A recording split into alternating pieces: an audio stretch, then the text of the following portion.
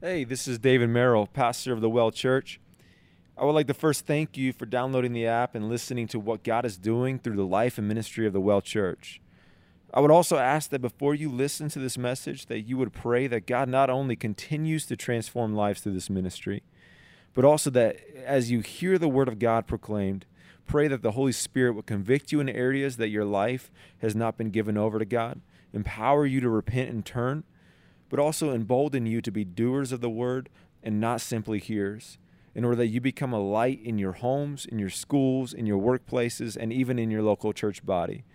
Let us be radically in love with Jesus and radically in love with his people. Once again, I just thank you for listening, and may God bless you abundantly. We're in Romans. We're going to be continuing in Romans chapter 15. And if you remember, we're going to be kind of finishing up with Romans 15. And last week, we talked about God's work being done God's way. And God's work God's way, we looked at Paul's ministry. We saw in Paul's life, there's aspects of Paul's ministry that we as believers, we need to grab onto, because it was these aspects that made Paul's ministry so effective, but they also made Paul's ministry pleasing and honoring to God. That was, it was Paul's ministry, first and foremost, was rooted in grace. God's work, God's way is rooted in God's grace. Then we saw God's work, God's way is rooted in God's gospel. So it is the brokenness of Paul, the emptiness of Paul, the disgustingness nature of Paul that was restored and transformed by the grace of God that propelled Paul to go out in the name of Jesus Christ to let the world see the gospel that saved him and that they can be saved by. It was the gospel of faith alone, by grace alone, in Christ alone. And so he went out and proclaimed. So God's work, God's way, God's grace, God's gospel, and then God's power. That as we go out and power and to preach the gospel, the Holy Spirit will empower us as he is leading us. See, in the church, in the Museum of the Saints, what we like to do is come together and we like to conjure up the movement of the Spirit. And that's not how the Spirit ever operated. He has a purpose. He has a plan. He is bringing to the knowledge to the world of sin, righteousness, of judgment. And therefore, as we go out into the world to proclaim the gospel message, the signs and the wonders that follow the gospel message affirm and validate the message. And so if we're not preaching the message and we want to sit comfortably in the Museum of the Saints, then we're not going to see the movement and the power of the Spirit, because we're not out in the streets. We're not allowing for the Spirit to affirm anything. Does that make sense? Like, if we're not preaching the message, what is the Spirit going to affirm in our lives in miracles and signs and wonders? You see Paul's ministry, you see Peter's ministry, you see Jesus' ministry. It was all the message, and the miracles weren't some random magic tricks. They were saying his message is true, his purpose is pure.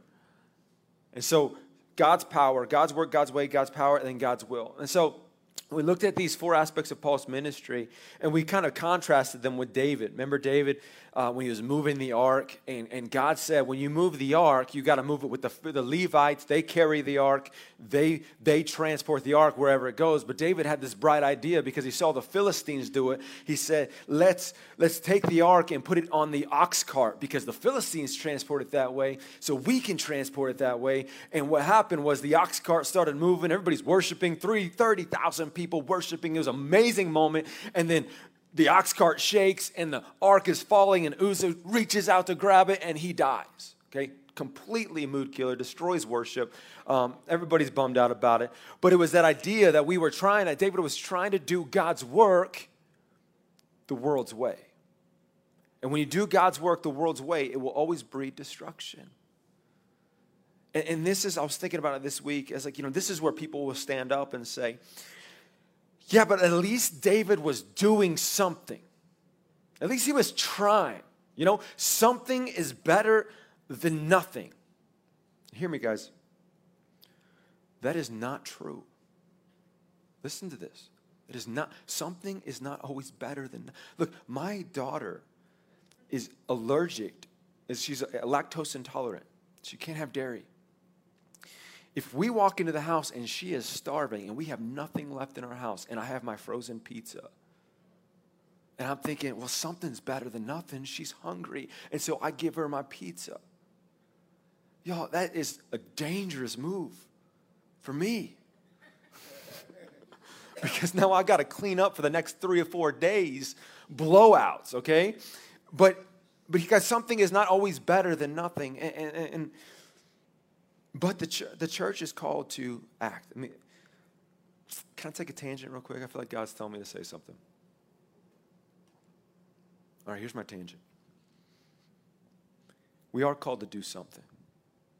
Jesus calls us to be the salt and light of the world, okay? That's what he says in Matthew chapter 5. He says, you are the salt and you are the light, okay? And so as the salt's very interesting, y'all. Salt is interesting because, you know, if you read and learn about salt, what you learn is that salt, number one, his main priorities, the salt's main purpose was to preserve. It was to slow down the decay of this world.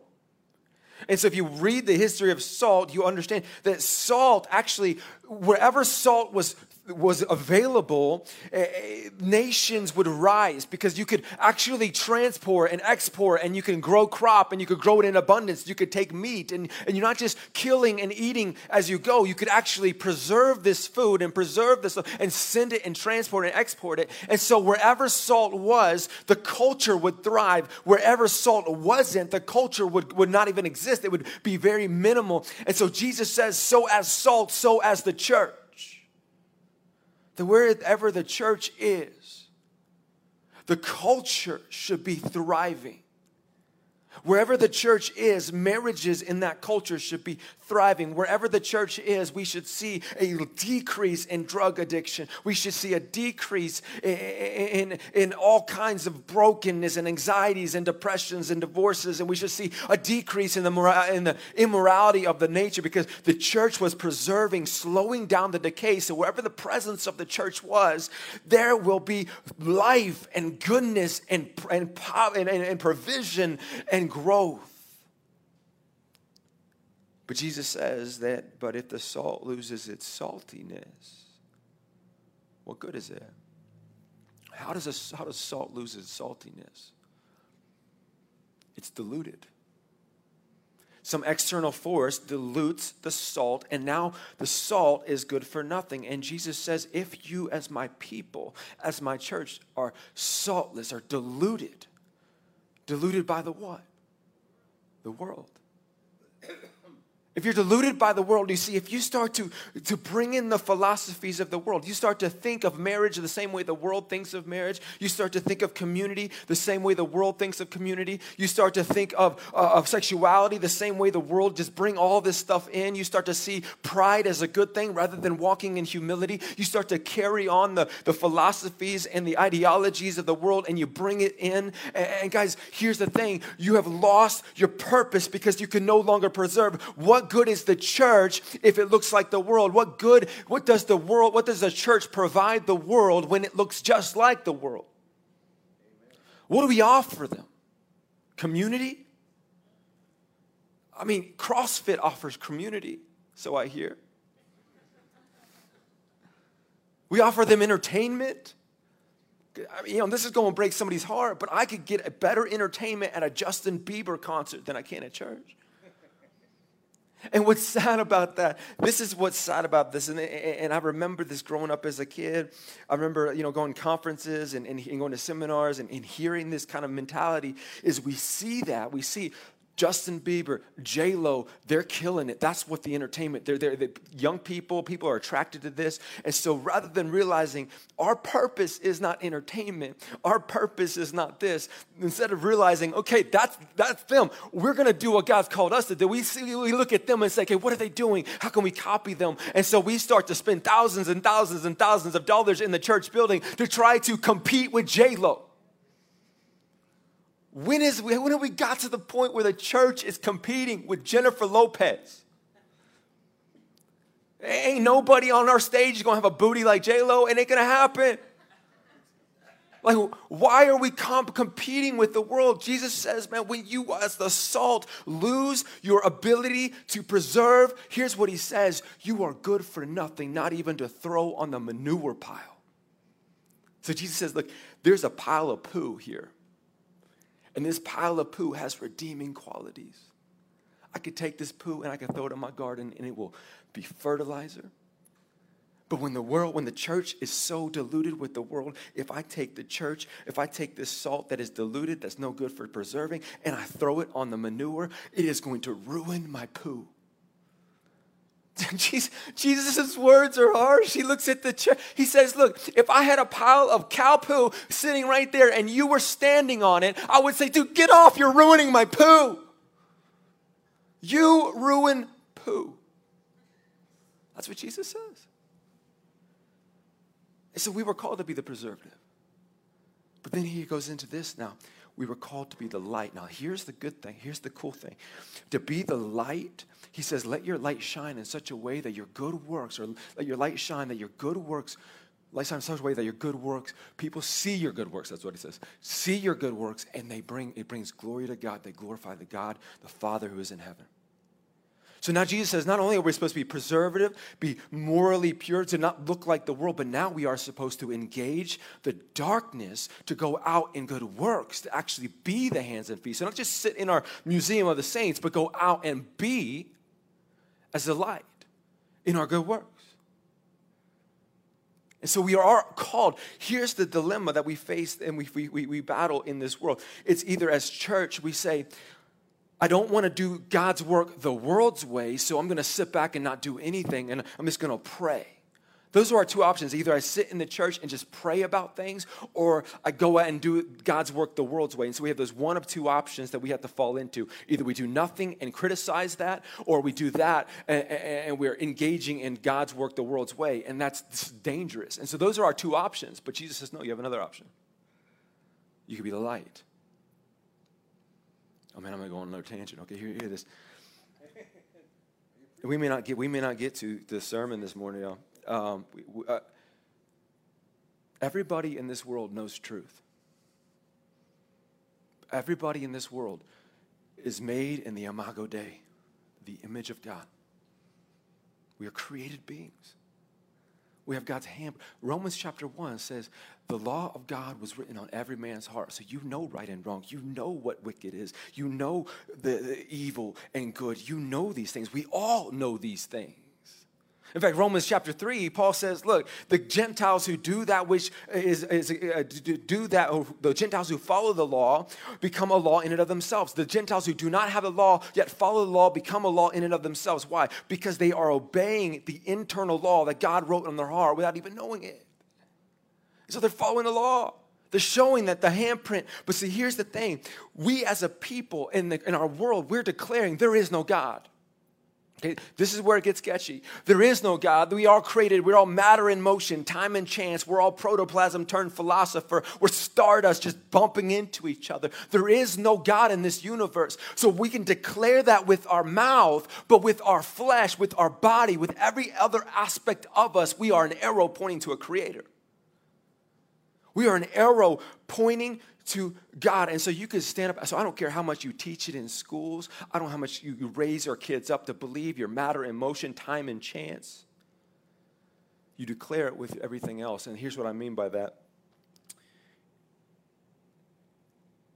If there is no God, if there is no creator, if we are matter and motion, time and chance, protoplasm to philosopher, nothing holding us, no purpose, no intrinsic value, then where does the sense of justice come from? Where's there room for justice in a system like that? Or better yet, where does right and wrong come from? Where does that even come from? Like, because you're just stardust fizzing. And so your brain fizz is different than my brain fizz. And we're just all fizzing out as stardust, brain fizzing. So who is determining that there is a right or wrong, an objective truth, an objective right or wrong standard? It's all subjective. Your brain fizz says this is right. My brain fizz says this is wrong. Who's to say that it's wrong for me to hit Dawn, but it's okay for me to start beating this thing who's just matter? It hasn't evolved into me. It's less evolved stardust. Who's to say? You see, the best that we could come up with is a collective consensus. That's the philosophy. The best that we can come up with is collectively say, this is right, and if enough of us Stardust Fizz agree that this is right, then it's right. If enough of us Stardust Fizz say this is wrong, then it's wrong. So that's the best that we can come up with is collective consensus. Here lies the problem. We used to say that racism was okay collectively. It was collectively okay. So if it's collectively good, then, and it's collectively wrong now, has it always been wrong? You can't say. It's just wrong now. You have no authority in your philosophy to say that it was wrong then because they collectively said it was wrong, right? There was a time in our world where every nation on this planet, it's not an American thing, that said collectively consensus says slavery was good. Was it good?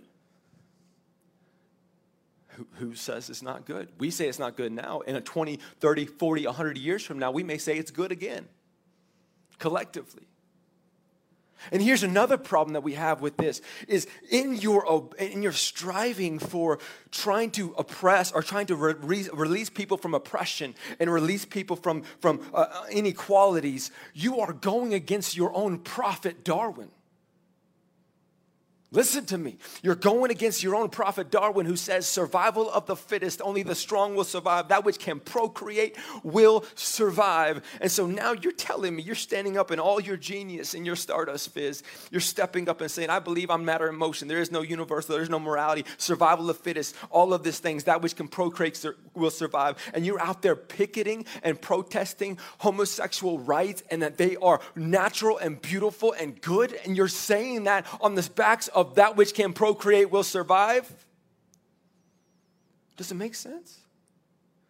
Because, look, if you're going to stand on your philosophy, then you got to get out there and say, this is a blip in our race. This is a misunderstanding. This is some sort of issue in our race that will eventually be weeded out over time through time and chance and through survival of the fittest because they cannot procreate. Therefore, they will not survive. This should be pulled out of our gene pool. That's your philosophy. And you're fighting for oppression. Darwin says the strong will survive, survival of the fittest. Why are you caring if you believe that there is a race, a gender, well, not a gender, we need each other, but a race that is oppressed, that is weak, that needs to be lifted up and protected? You're going against Darwin. Because that is a weak demographic. That is a weak people that we should not care about because as we get stronger, they will die off and we will become stronger and procreate. It's about being consistent with your philosophy because that's where your philosophy leads you. At least Hitler had enough guts to live it out. Why do you care? Why do we care? Because I don't care what you say with your mouth. In you, you know that you're created by God. You know that every one of us has intrinsic value given to us by God. You know that all of these things are wrong because it is written on our hearts that is wrong. Abortion is not right because we collectively said it's right. No, God said it's wrong. Slavery is not right or wrong because we say it's wrong. It's written on our hearts that it's wrong. We are completely created in the image of the Imago Dei, and so therefore we know it's right and wrong. Now, but herein lies the problem.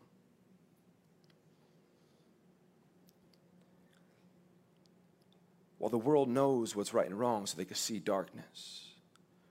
They can see the darkness. They have denied their Creator, and therefore they denied the truth of the Creator, and therefore they do not have the light to penetrate darkness. So the best the world can come up with is acknowledge the darkness in the world and fight against the darkness. Let me ask you something. Sorry. When we walk into a room, When you walk into a room, and it's dark, do you walk in and start screaming? Like, get out of here, darkness, you skip, and start kicking at the darkness, or baseball bat, or get guns, and get out of here, darkness, shoot, or get picket signs and say, we don't want darkness, and we start marching around the room, no more darkness, we don't like you, darkness. Is that what we do when you walk into a dark room? No, when you walk into a dark room, you turn on the light. It's gone. The light penetrates the darkness. But see, the world doesn't have the light, and so the world, all they can come up with is they see the darkness, and so we got to create philosophies and ideologies and different things and protests and anger and rage and fight. We got to scream against the darkness. We got to attack the darkness. They're not fighting for anything because they don't bring anything. They're just fighting against something, and so what we see is this option where the church either steps back and just sits quietly and prays, or we jump into the lunacy. And so many Christians look crazy because they're out there kicking and screaming and skidding in the darkness. We've fallen into the God's work, the world's way, and we are just looking like crazy fools and screaming and kicking at darkness. And it's not just what's going on around here. We have done this for years. We kick and scream at addiction. We kick and scream at oppression. We kick and scream at our marriages that are falling apart. We kick and scream at the brokenness of the world. This is just another thing that we're all kicking and screaming at, fighting and protesting, picketing, fighting off the darkness. The Bible says, church, you are the light, which means that when you walk into a room, the darkness flees. We got to stop kicking at the darkness and bring in the light. Guys, let me ask you a question. Do you believe that the Bible is absolutely true? Do you believe it's all sufficient? Do you believe it's just true for you? Or do you believe it's true for all people, whether they acknowledge it as truth? Do you believe it's all sufficient just for you? Or is it all sufficient for the Muslim? Is it all sufficient for the Hindu? Is it all sufficient for the atheist? Is it all sufficient for the agnostic? That's a question we got to wrestle with, because if you truly believe it's all sufficient for all people at all times, at all ages, all demographics, all races, all things, if you believe it's all sufficient, all truth, then what we have in our hands is power, authority, and light. And why are we cowarding, thinking that we got to know white fragility and we got to read the unholy canon that they're throwing at us? Why do we feel like we got to have other external things other than the Word of God that is going to allow us to penetrate the darkness with light? Because we have everything we need. With the light, let your good works, let us penetrate homelessness. Let us penetrate broken marriages. Let us penetrate addictions of drugs. Let us penetrate racism with the light of the gospel. Stop fighting the darkness. Stop screaming at the darkness. Stop attaching yourself to the world's methods, who all they can do is kick and scream, when we have the truth that can set us free. All right, that's my tangent. I mean, I don't know. Y'all want me to finish up 15 real quick? Or you want me to stop?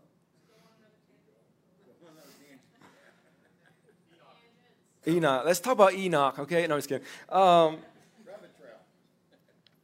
Let me just finish out, because this kind of matches in what we're talking about, really, in Romans 15. I'm just going to finish it out because it's very quick, it's very easy, and it's an attachment onto what we've been talking about, God's work, God's way. And there's three aspects of Paul's ministry that we see, and it all has to do with us going out, us being, us doing, okay? Romans 15, verse 22, it says this. Let me just read this. For this reason I have often prevented from coming to you, but now with no further place for me in these regions, and since I have had for many years a longing to come to you whenever I go to Spain, for I hope to see you in passing and to be helped on the way by there, when I first enjoyed your company for a while. Now, when I read that this week, I was blown away, because here's the deal. Paul was about 50 years old when he wrote this. He was converted about 30 years old. He's been going strong for 20 years for the gospel. 20 years going strong. And this wasn't a normal ministry. Like I was saved and I kind of got into a church called to be a pastor, had my own office, AC, internet, kind of just chilling and doing some work. It was tough, but it wasn't. No, Paul was the dude that was he was just out there being beaten, being ridiculed, being mocked, in and out of prison, in and out of villages, just going for it. Paul was that dude. And so he comes to this point 20 years later of doing all of this, and he's like, dude, I'm not done. I'm ready. I'm about to finish up in Corinthians because he's in Corinth, or this is in Corinth. I'm about to finish up in the area of Corinth, and I'm going to go on. I'm going to go to Jerusalem. Then I'm going to go to Spain, and I'm going to preach the gospel in Spain. And guys, I look at that, I'm like, Paul, you could have easily, and nobody would have blamed you, said, you know what, I'm about 50. I've been working hard. I've been busting it. And you know what, I think I'm just going to sit back. This is a young man's game. I've raised up Titus. I've raised up Timothy. Let them go out and then be bold for the Lord. I've done my job. I've been it all. I'm going to chill. I'm going to go on the island of Patmos and chill with John. And we're just going to have martinis. I mean, it's just going to be me.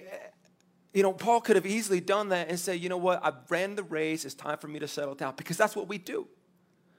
We work hard for a short period of time, and then we get to this place, the golden years of our lives, where we kind of set back and relax and kind of retire, get in that mode. And guys, there's nothing wrong with retirement. Like, look, if you work all your life and some people want to pay you money to not work, don't be a fool. Take it, okay? Like, I mean, come on. And so there's nothing wrong with retirement, but what I'm noticing with the older generation, and hear this is a heart that loves the older generation. If you know me, you know I would rather be with you because y'all ain't fools. And these young people my age are crazy, okay? I love the older generation because they have wisdom, they have maturity, they have consistency. But what I am going to say of what I've noticed is that it seems like the older we get, the less zeal we have for the gospel, the less passion we have for the gospel. This earnesty of getting the gospel out and going out to the people and preaching to people and zeal for people and going after it. The older we get, we kind of calm down, whether it's because prayers weren't answered or you get older and the world says, whatever, or you've allowed more of the world into your life or something has taken place. But here's the thing, man, young people need to see older people, the older generation who have perseverance and steadfastness in the gospel, that they have not slowed down, that it is possible to start in faith and end in faith, start in boldness and end in boldness. Because what we're seeing right now is just the slowing down as the older you get, which doesn't make sense to me. I don't see it in Scripture, and it doesn't make sense. Because the older we get, the closer we are to seeing Jesus. I mean, we are all one breath away from seeing Jesus. Don't get me wrong, but y'all don't need me to tell you that. Y'all have a mirror to tell you that. Let's be real. We are closer to seeing Jesus every day. So does it really make sense that the older we get, the more calm we get? The closer we get to Jesus, the less zeal we have for Jesus?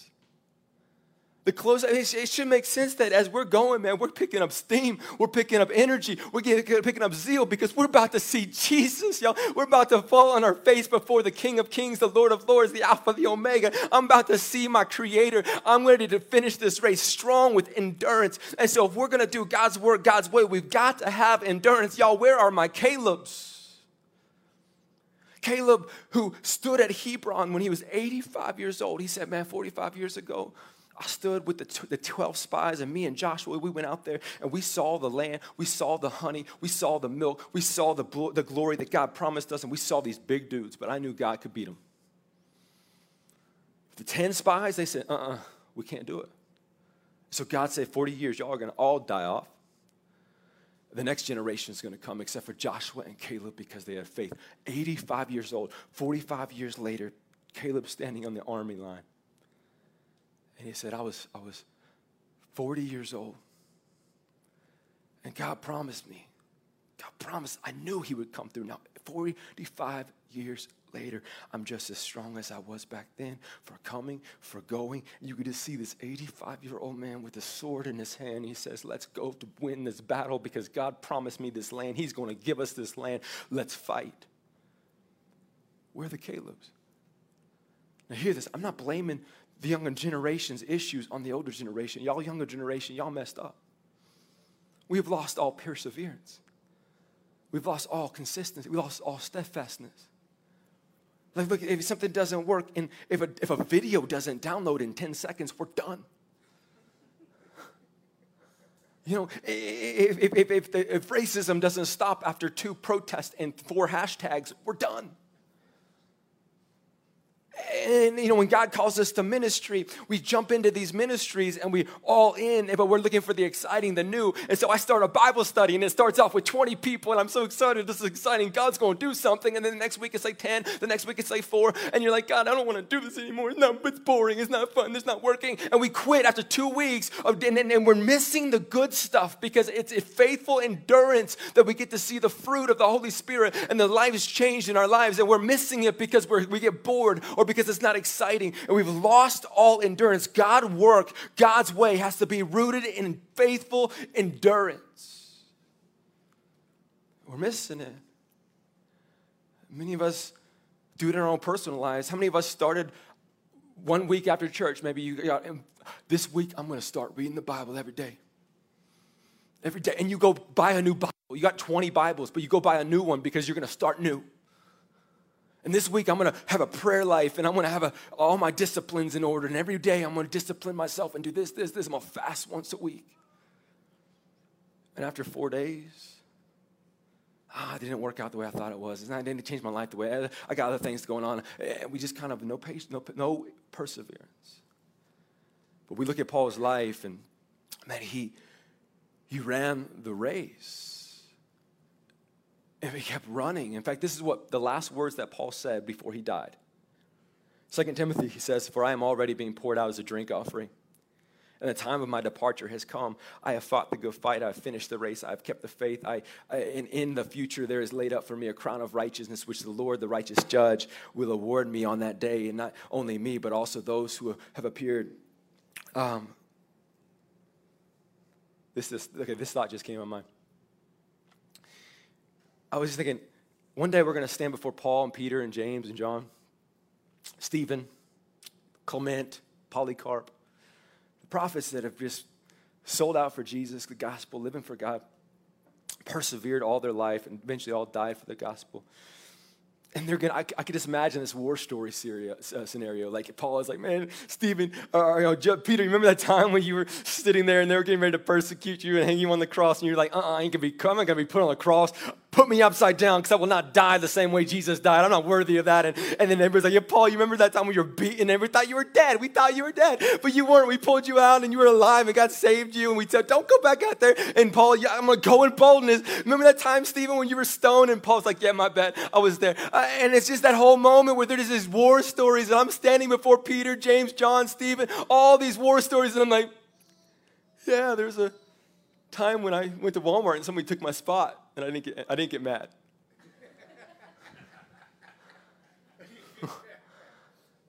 I mean, it's really,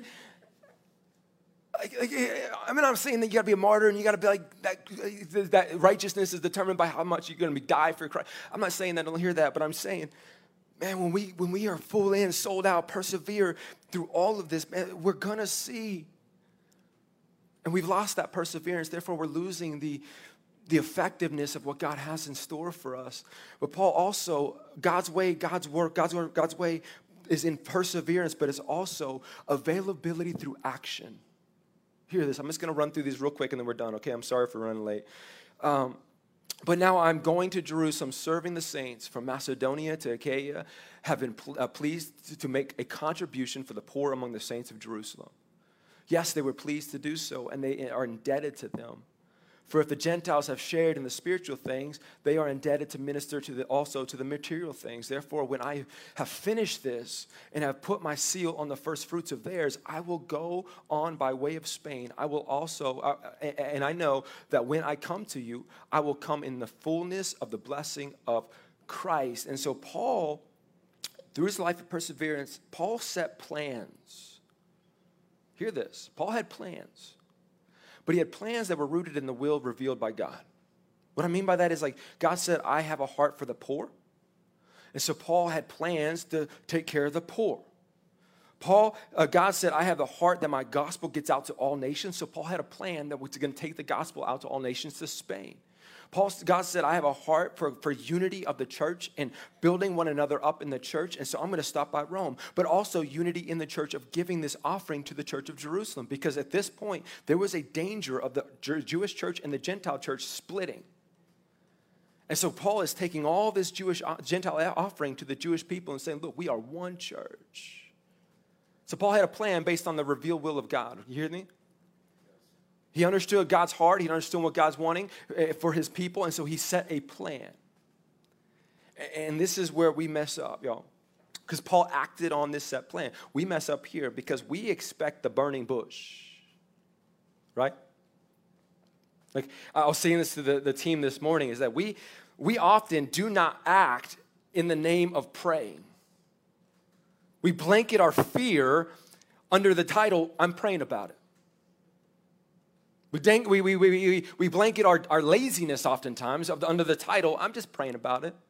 God never gave me a vision. Because very rare does God show up in a burning bush and tell you what. In fact, I can only think of one time. Okay, show up in a burning bush and say, you are going to go here, and here's your resources, and this is what you do. If they say this, you say this, and here's how you're going to do it. Here's how you're going to accomplish it. Here's the time frame. God doesn't work like that. Here's how God works, is that he gives you a word, whether it is through the Spirit or whether it is on the word. And if it's in the Bible, if it's in the Spirit, it must agree with the Bible. If it doesn't agree with the Bible, it is not of God. I don't want to get into all that, but just know that. But God gives you a word of his revelation, and you start moving. And God guides. So when I got called to be a pastor of this church, I got called on the mountains of England. I felt God was just saying, you were going to call, I want you to be a pastor. I didn't know. Here's my exact words. Well, not exactly. I can't say what I said on church, but I said, okay, God. Out loud, I said, okay, God, but I don't know what the heck I'm doing, so you've got to take over. So I came back. And I was like, okay, I'm going to do something. I don't know what I'm doing. I'm just going to go to school. I hear that's important. So I started going to school. I went to school, and year after year, semester after semester, I'm like, nothing's happening. So I'm like, okay, God, what are you doing? Well, maybe you want me to start a Bible study. So I'll start a Bible study. I don't know where the church is going to be. I thought it was going to be in England. I never wanted to plant a church here. Just wanted to be in England because I was like, man, those are my people. They all sound smart. And so I get here, and I start this Bible study, and it starts blowing up, and it starts being really well with God's blessing in many areas. And so then, but then I have this call. I feel like God called me to quit the church that I was working at because I was working as a worship leader, and it was just, I just felt this call. Savannah and I couldn't explain it. It was just time for me to step down. I had no plans. I went to be a waiter at a restaurant, and all of this, God was working in my obedience, and I go to this guy to try to find a place for this Bible study. He says, you can't meet here on Tuesday nights, but you can meet here on Sunday mornings. And I said, that's not a Bible study. That's a church. I can't do that. And then I'm like, well, why? So God started opening doors. But it was through availability through activity. You see, here's how it works. You open the Bible. I was saying this morning. You open the Bible says, love the poor. Serve the poor, clothe the naked, feed the hungry. Okay, God, I don't know. I don't have a ministry. I don't have resources, but you say this, so I'm going to start going. I'm just going to do it. I'm going to set a plan. Okay, today I'm going to go here. I'm going to set a plan to feed them. And then I'm going to try to go talk to this person to see if I can work something out here. I'm going to set a plan based off of your word. And then as I go, God moves through my availability. And before you know it, 10 years from now, as you move in availability, you could be 10 years from now be doing a ministry that you never even thought of, but it started with, okay, God, you said go, I'm going to go. God says, husbands, love your wives.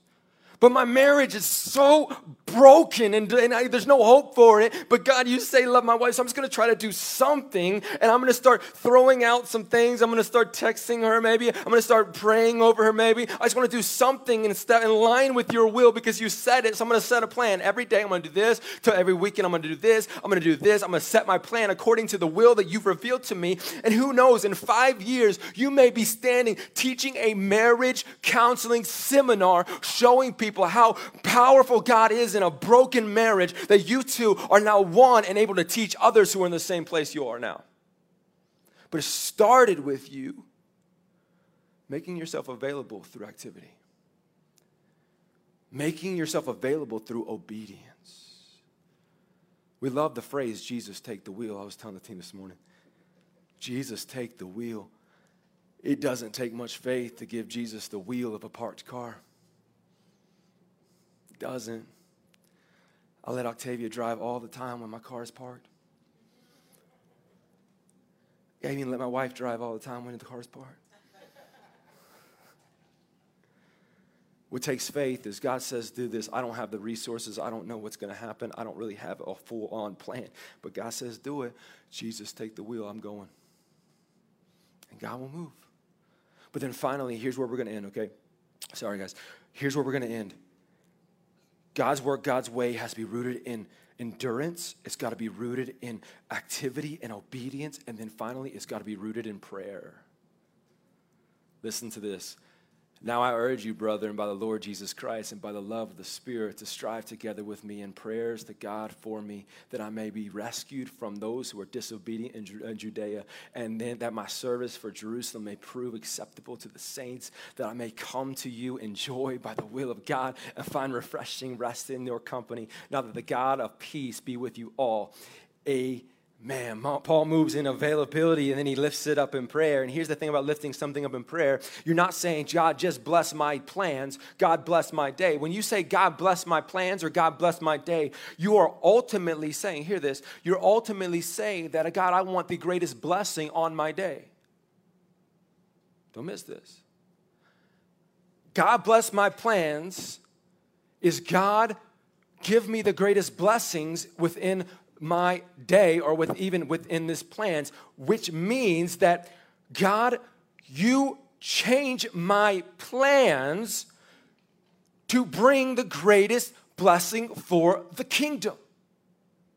God bless my day means that I have planned some things today to do, but Lord, I don't know more than, I know far less than you do. Paul says, pray for my plans, pray for my will, pray that I'm going to go to Jerusalem, pray that these fools don't mess with me in Judea, that they just leave me alone. I've been beaten up enough by them. Leave me alone. I want to give my offering to the Gentiles or to the Jewish church, and I want to move on to Spain and just pray for my plans. But ultimately, Paul, within this encompassing, is God, bless my plans, which therefore direct my plans, therefore change my plans when you have something better. You see, many of us miss what God is doing because we're doing God's ministry. Many of us are too busy doing God's ministry and we miss what God is actually doing. Many of us miss what God is doing in our lives because we're too busy with our plans. We're set in stone. We've got to do it. I can't stop by him. I'm on my way to church. I'm running late. I can't answer this phone call. I'm just too busy or I'm too tired. I can't do this. It's not the way I saw my life going. I can't move there because it's not my plans. It's not. And guys, here's the thing. Here's my biggest fear in life. And I've told Savannah this all the time and she gets driven crazy by it. Is my biggest fear is to have an explainable life. My biggest fear for my life is to have an explainable one.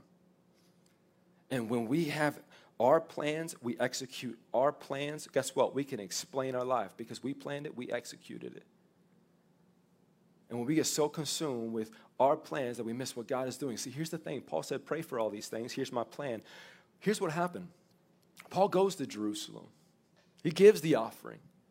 These Jewish people uprise in anger. One guy's like splitting his shirt. Another guy's like, I will not eat or sleep until Paul dies. And they're fighting. They're going after Paul. The Roman guard's like, whoa. And they pull Paul back. Like, you're going to die, bro. And Paul steps up and he speaks Hebrew, telling all these things to the Jewish people.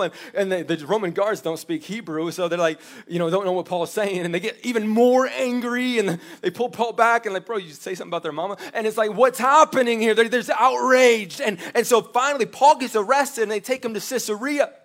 That wasn't in Paul's plans. He stayed in Caesarea, not for a week, not for 2 weeks, for a year Paul was in Caesarea. Finally, they ship him on a boat. They send him on a boat to go to Rome as a prisoner. And on the way to Rome, the ship goes down by a storm, and they get onto this island. And when they're on the island, he gets bit by a snake that should have killed him. In fact, the islanders were like, yeah, he's dead. We saw the snake that bit him. He's dead. So eventually, they finally get up the way to Rome 3 years later. He gets to Rome. His plans came true. But he gets to Rome in shackles and chains and put in prison for 2 years. Why? Because God had a different plan. See, that's a horrible plan. But listen to this. Paul gets to Jerusalem. He professes the gospel. He declares. He stands up before people. And if you know Paul, man, Paul just walked in power and he spoke. He was bold for the gospel. Now, it doesn't say this in the book of Acts, but I could just imagine if Paul is that bold in declaring and they're that outraged, there's probably somebody in that room, somebody in that crowd that heard truth. That heard truth. Doesn't say it, but follow Paul's pattern. He gets shipped to Caesarea, and then he gets put on a boat. And on the boat, it says that when the ship was going down, all the prisoners were going to be executed because they didn't want them to go out and run away and get free. And it says that there's a centurion on the boat that said, for the sake of Paul, we are going to save all the prisoners. Why was this centurion looking out for Paul? It doesn't say. But if we know Paul's ministry, whether he was in prison, whether he was free, whatever happened, Paul was preaching the gospel.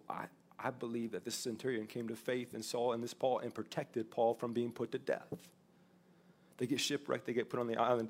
He's down for the count by a snake bite, and all the islanders see this, and they're like, dude, this dude is a murderer because God's judging him. He survived. They freak out, and then what happens here on the island, this wasn't a part of Paul's plan. This wasn't a part. A revival took place on this island. They're bringing all their sick, all their lame to Paul as he's healing them. He gets to Rome. His plan was only to stay in Rome for a couple weeks, couple months. He gets to Rome for 2 years, and he writes some of the greatest letters that we have. Philemon, Ephesians. Does Paul write Ephesians? Yeah. Ephesians, Philippians, Colossians. We have the great. If Paul wasn't in prison, we would have, I know how to get along in humble means. I know how to get along and live in prosperity in any and every circumstance. I have learned the secret of being filled and being hungry. I have abundance and suffering need. I can do all things through Christ who strengthens me. Amen. Listen, hear this. If God didn't interrupt Paul's ministry, Paul's life, Paul's plans, we would not have 7 chapters of Acts. We'd be missing 7 chapters of the book of Acts. Here's how Acts would have ended. Paul went to Jerusalem. He was protected. He gave his offering. He made his way to Rome, stayed there a couple months, eventually made his way to Spain, preached the gospel. The end. That's the book of Acts if God didn't interrupt. 7 chapters. Thanks be to God that we have 7 extra chapters in the book of Acts. Let me ask you this question. How many chapters are in your life that if God didn't interrupt would not be there? How many chapters do we have in our life that we weren't planning for, that God changed, that God designed, that God orchestrated? Here's a harder question. How many chapters are missing from our lives because we did not allow God to interrupt our lives? How many conversations, how many relationships, how many people had come to the living salvation of Jesus Christ? That's my baby. Just kick her. How many chapters are we missing because we did not let Jesus interrupt? Okay, so here's my call. If all of that, 2 sermons mixed into one, we're called to be the light to this world, to do good works. But the key word is do. In persistence. This is not one day, today we're going to go out this week, and then we're going to kind of get back in our rhythm and routine.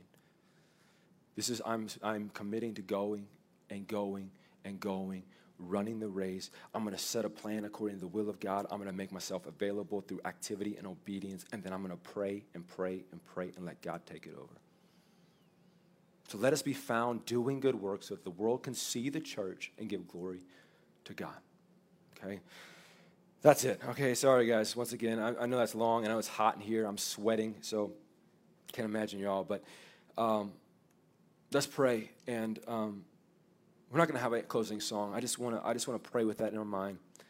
And I want us to go out and I want us to walk in boldness. I want us to go out and walk in the Word and trust that the Word of God is all sufficient, all powerful for all people. That if we're going to go out and make a change in this world, in the brokenness of this world, we got to take the word of truth and we got to walk in boldness and go and do. All right, let's pray. Father, I thank you for this people. Father, I pray that your word, it bathes over our hearts and our lives. And I pray that we are found being not only obedient, but diligent in seeking your kingdom. That we are found when you return, Lord, or when we come to you, Lord, that we are found faithful, as Paul says, that I ran the race, I fought the fight. And Father, let us be found doing this. That all that we do, God's work, your work, be done rooted in your grace, be done rooted in your gospel, be done rooted in your power, be done rooted in your will, be done with perseverance, be done with obedience, and be done with prayer.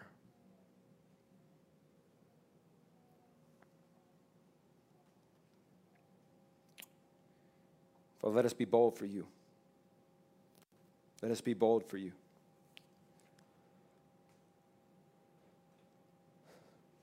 Holy Spirit, move. Move in our lives as we go out in this boldness. Affirm our message, affirm our message, affirm our message of the gospel of Jesus Christ. Father, we love you. We thank you. It's in Jesus that we pray through the power of the Holy Spirit. We pray this in your name.